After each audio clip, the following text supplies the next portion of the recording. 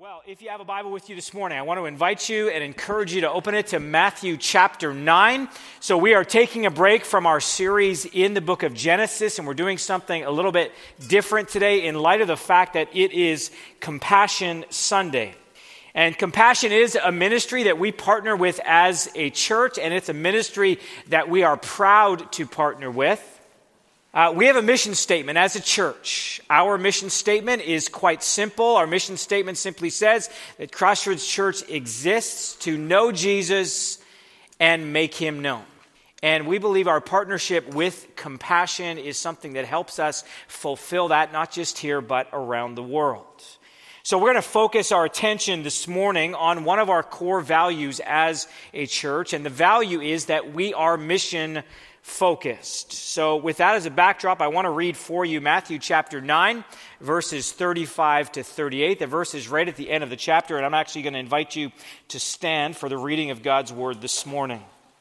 And this is what it says. And Jesus went throughout all the cities and villages, teaching in their synagogues and proclaiming the gospel of the kingdom and healing every disease and every affliction. When he saw the crowds, he had compassion for them because they were harassed and helpless like sheep without a shepherd.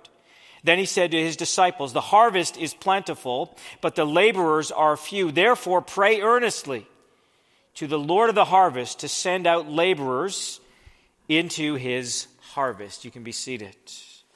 Well, it's a pretty short passage. It's a pretty straightforward passage, but it is a passage that has a lot to teach us about mission. What does it mean? What does it look like to be mission-focused? Well, I want to explore that from what we see in this passage under three headings. The first one is simply the meaning of mission.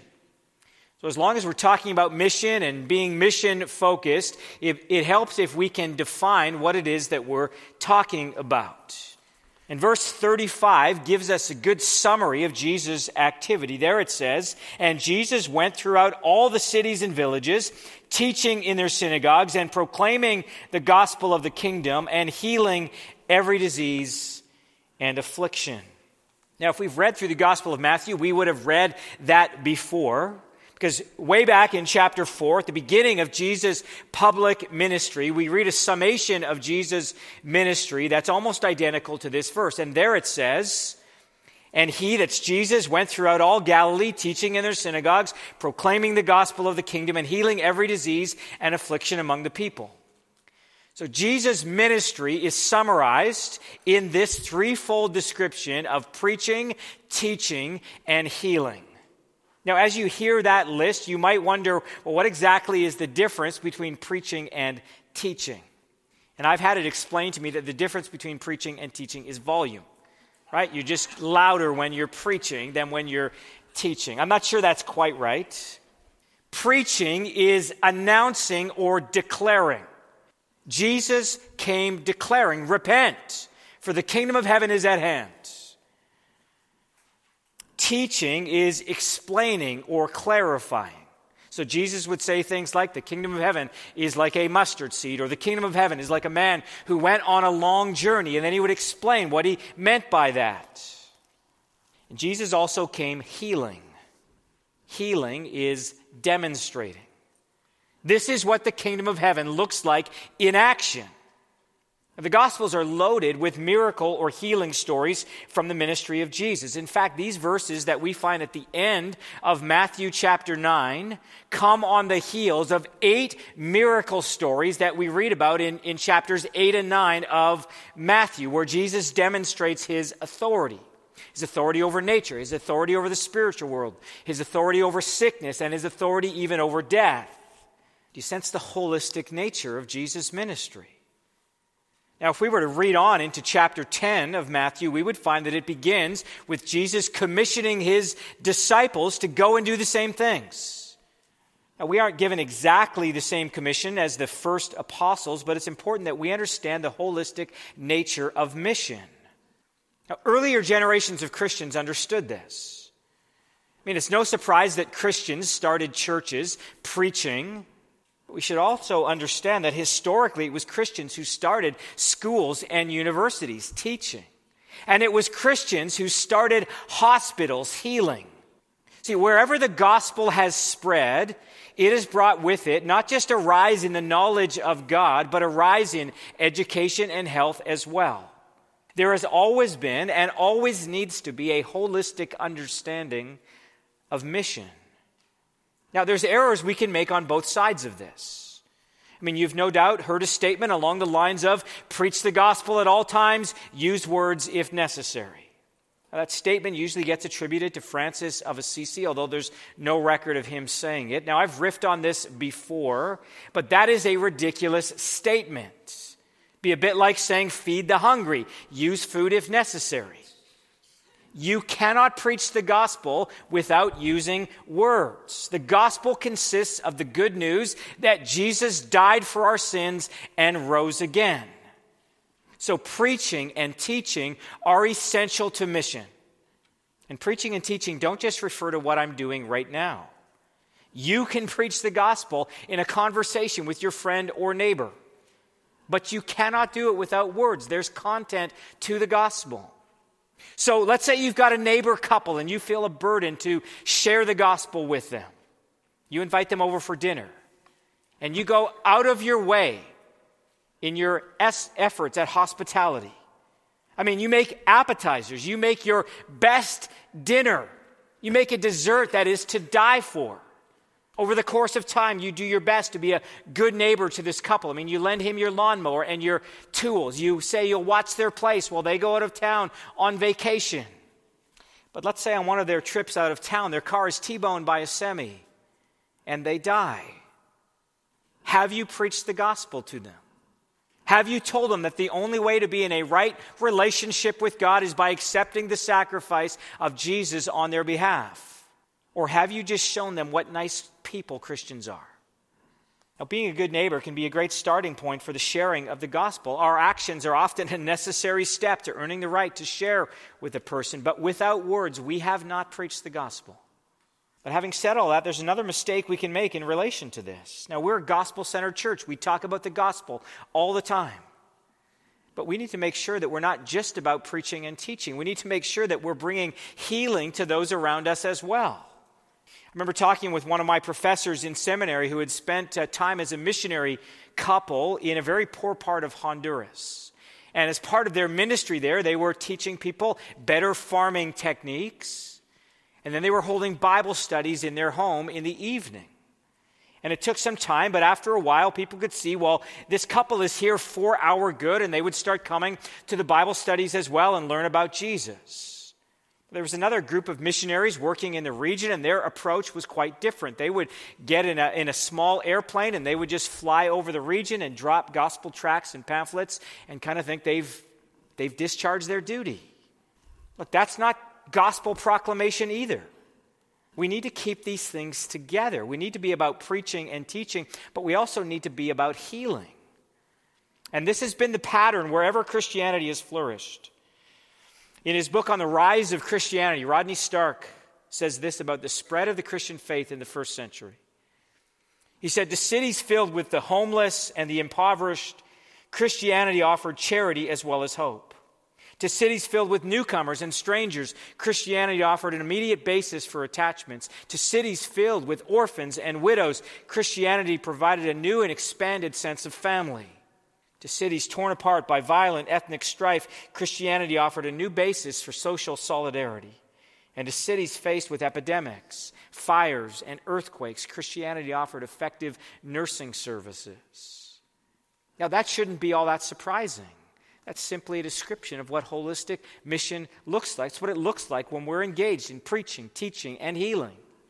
Now, we have a missions policy as a church, and one of the things that was vitally important to us as we developed that policy is that we want to make sure that we partner with individuals and groups that take a both-and approach to ministry.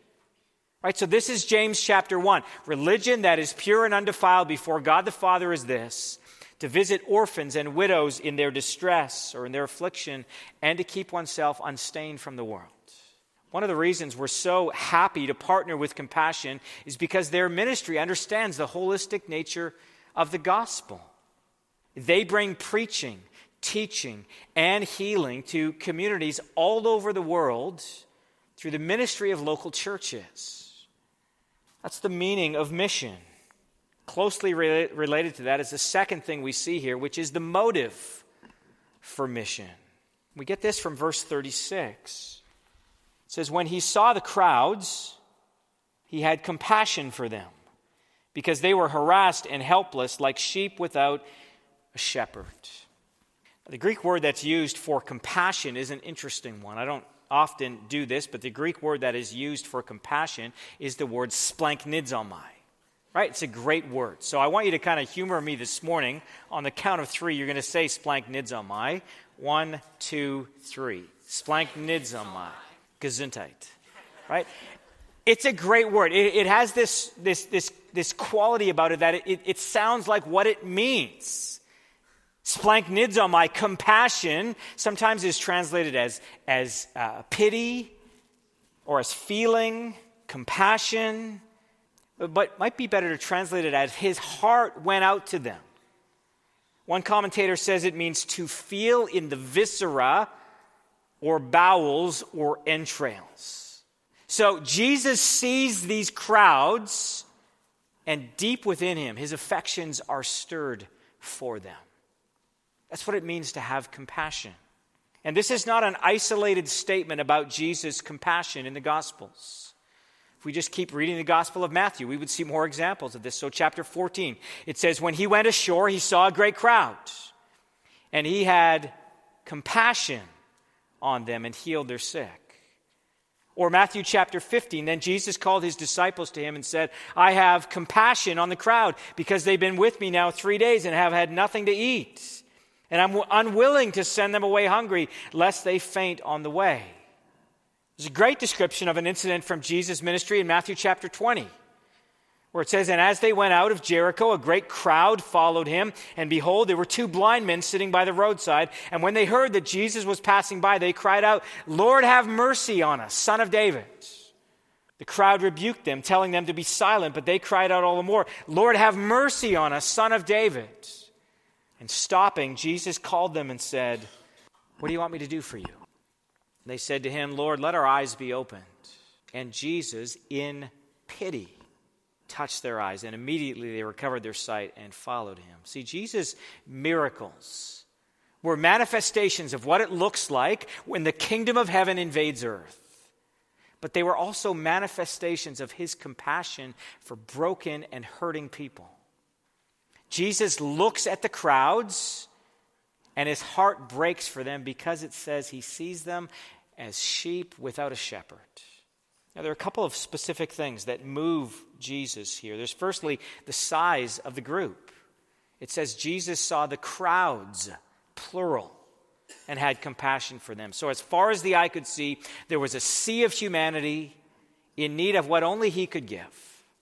I wonder how often we're struck by even just the size of our city. I mean, Surrey has more than 500,000 people living in it. Do you ever just stop and think about all the people passing by?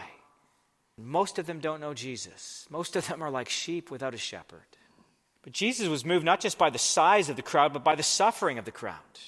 It says that he saw that they were harassed and helpless. Now, maybe they were harassed because their spiritual leaders laid heavy burdens on them that they couldn't possibly bear. Maybe they were harassed by the Roman government. But whatever the source of their harassment, they were helpless. They couldn't change their situation if they tried. And Jesus doesn't look at the crowds and say, oh, these guys put the total in total depravity. Right? He looks at the crowds and he has compassion on them. His heart goes out to them. And I wonder how often we have that kind of compassion. A few years back, I read through a biography of Dwight Moody.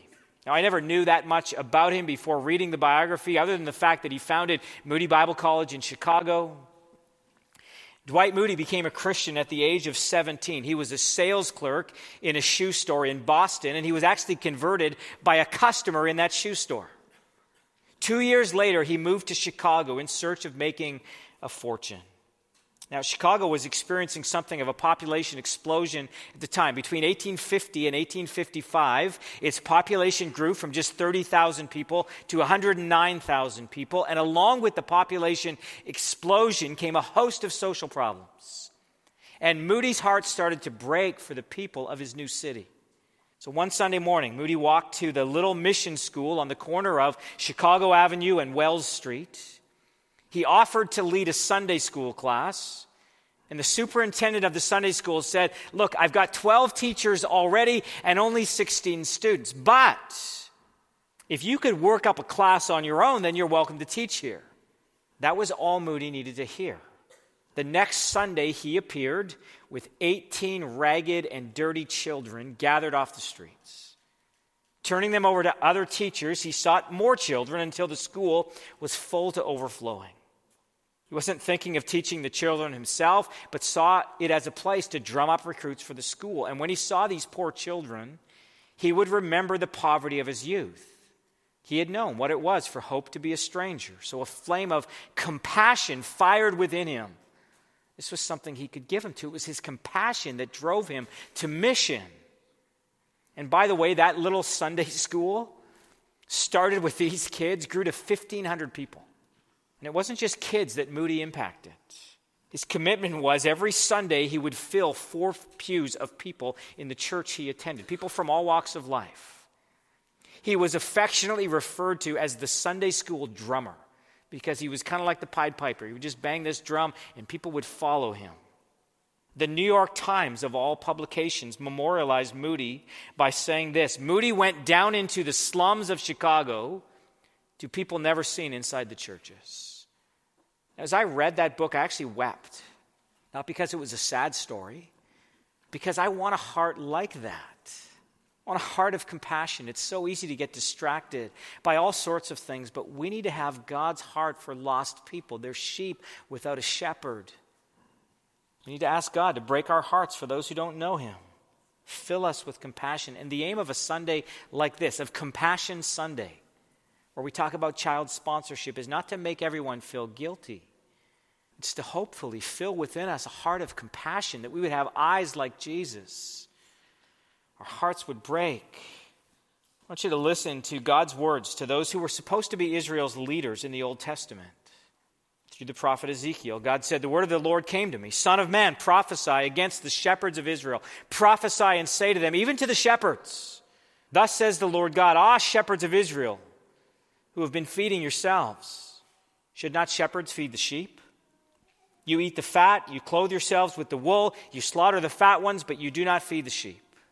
The weak you have not strengthened, the sick you have not healed, the injured you have not bound up, the strayed you have not brought back, the lost you have not sought, and with force and harshness you have ruled them. So they were scattered, because there was no shepherd, and they became food for all the wild beasts. My sheep were scattered. They wandered all over the mountains, and on every high hill my sheep were scattered over the face of all the earth, with none to search or seek for them." See, Jesus looks out at this crowd, and he says, they're like sheep without a shepherd, sheep that have been scattered, with no one to care for them.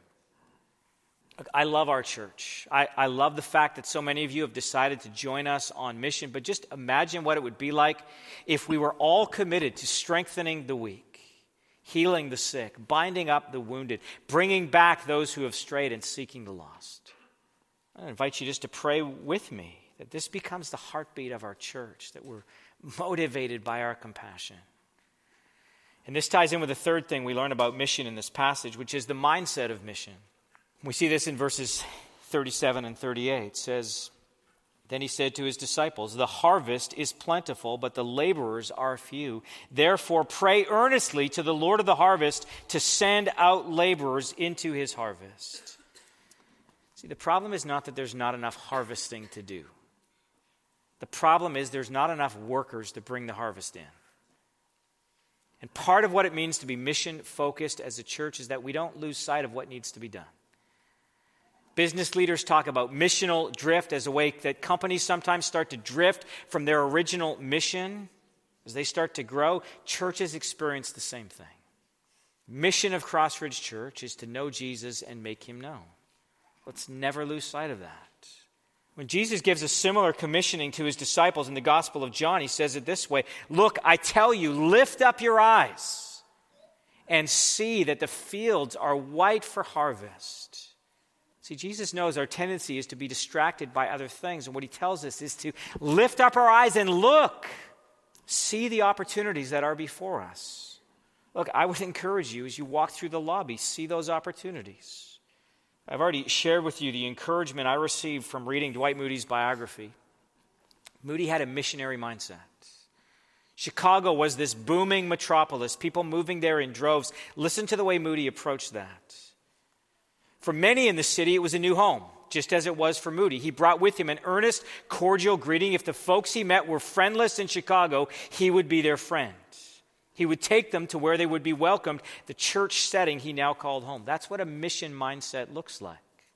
If we lift up our eyes and look at the fields, the truth is we'll be struck by just how big the job is that is before us. I mean, it's big in our city, but look around the world. We could easily be overwhelmed. So what does Jesus tell us to do? He tells us to pray. He says to pray earnestly to the Lord of the harvest to send out laborers into his harvest. So we're not going to accomplish anything without prayer. I want to encourage you to pray that in our church, God would send out workers to gather in the harvest. I want you to pray about the opportunities that are before us, even as there are workers working in so many communities around the world to bring in the harvest. Jesus says the harvest is plentiful, but the laborers are few. Therefore, make everyone feel guilty for not harvesting enough. That's not what he says. He tells us, pray that God would send forth workers to bring in the harvest. And this is really my prayer for us as a church, that we would become that kind of church. Pray we'd grow numerically, grow in spiritual depth, but that we would grow in our sending. Listen to what Jesus says in one of the letters he writes to one of the 7 churches in Revelation. "I know your works. Behold, I've set before you an open door, which no one is able to shut. I know that you have but little power, and yet you've kept my word and have not denied my name." There's an open door before us. There's an opportunity before us.